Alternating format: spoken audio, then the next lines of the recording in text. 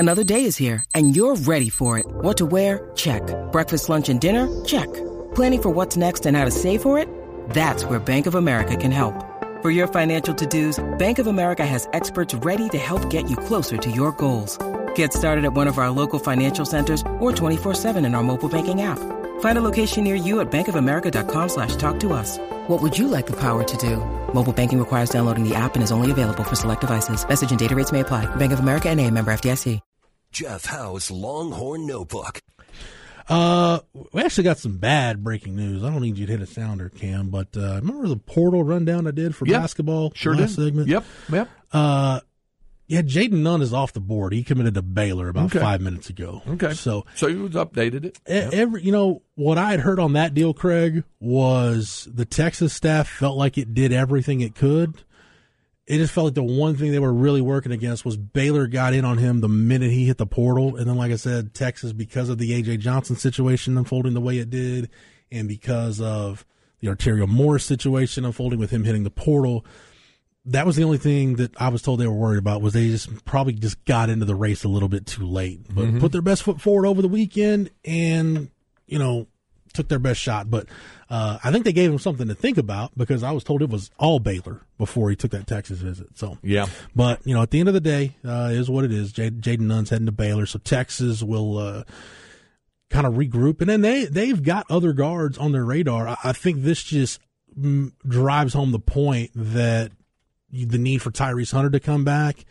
And, Max Abmas that's probably a must-win battle at this point. Max Abmas, Craig, again, I'll ask you the same thing I asked you about Jayden Nunn. Did you watch how much Oral Roberts hoops did you watch this year? Saw a little bit of it. I did. Max Abmas would fill he'd fill the Marcus Carr role for you as a guy that can have the ball in his hands in crunch time, a guy that can be your leading scorer, a guy who filled it up at Oral Roberts.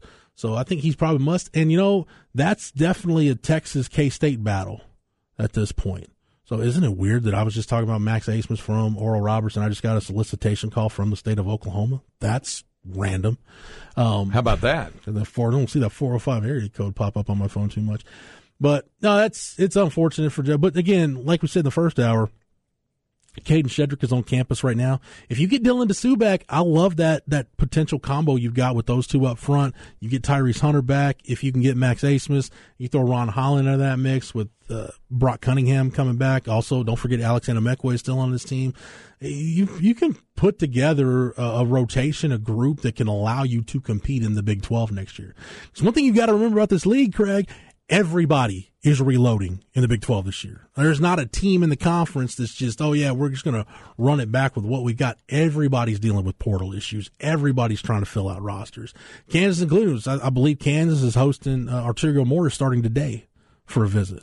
That's right. So, that is what it is with the portal. And again, just to kind of I want to get back more into some spring football tomorrow. Just kind of call it spring football residuals, as you like the phrase you like to use, Craig. A little cleanup on the spring game. The cleanup, yep. Starting tomorrow. But just to re-rack again what we said in the first hour. Trill Carter, the Minnesota defensive lineman, commits to Texas yesterday.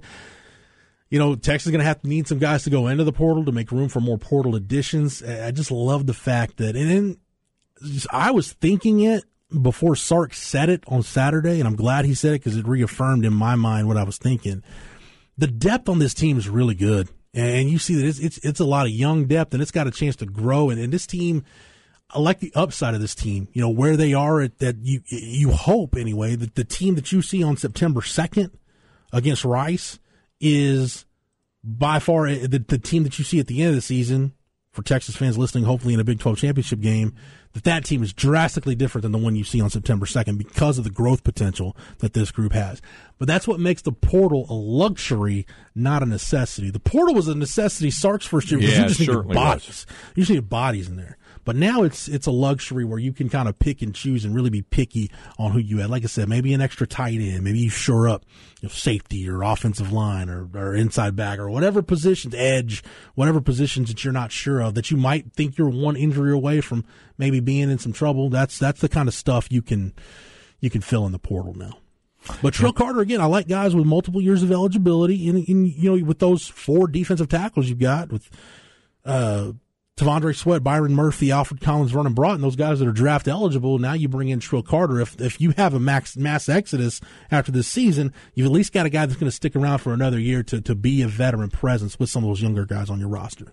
True. Aaron Bryant's and Zach Swanson's and guys like that. Sadir Mitchell, etc. All right. So there is your Longhorn Notebook.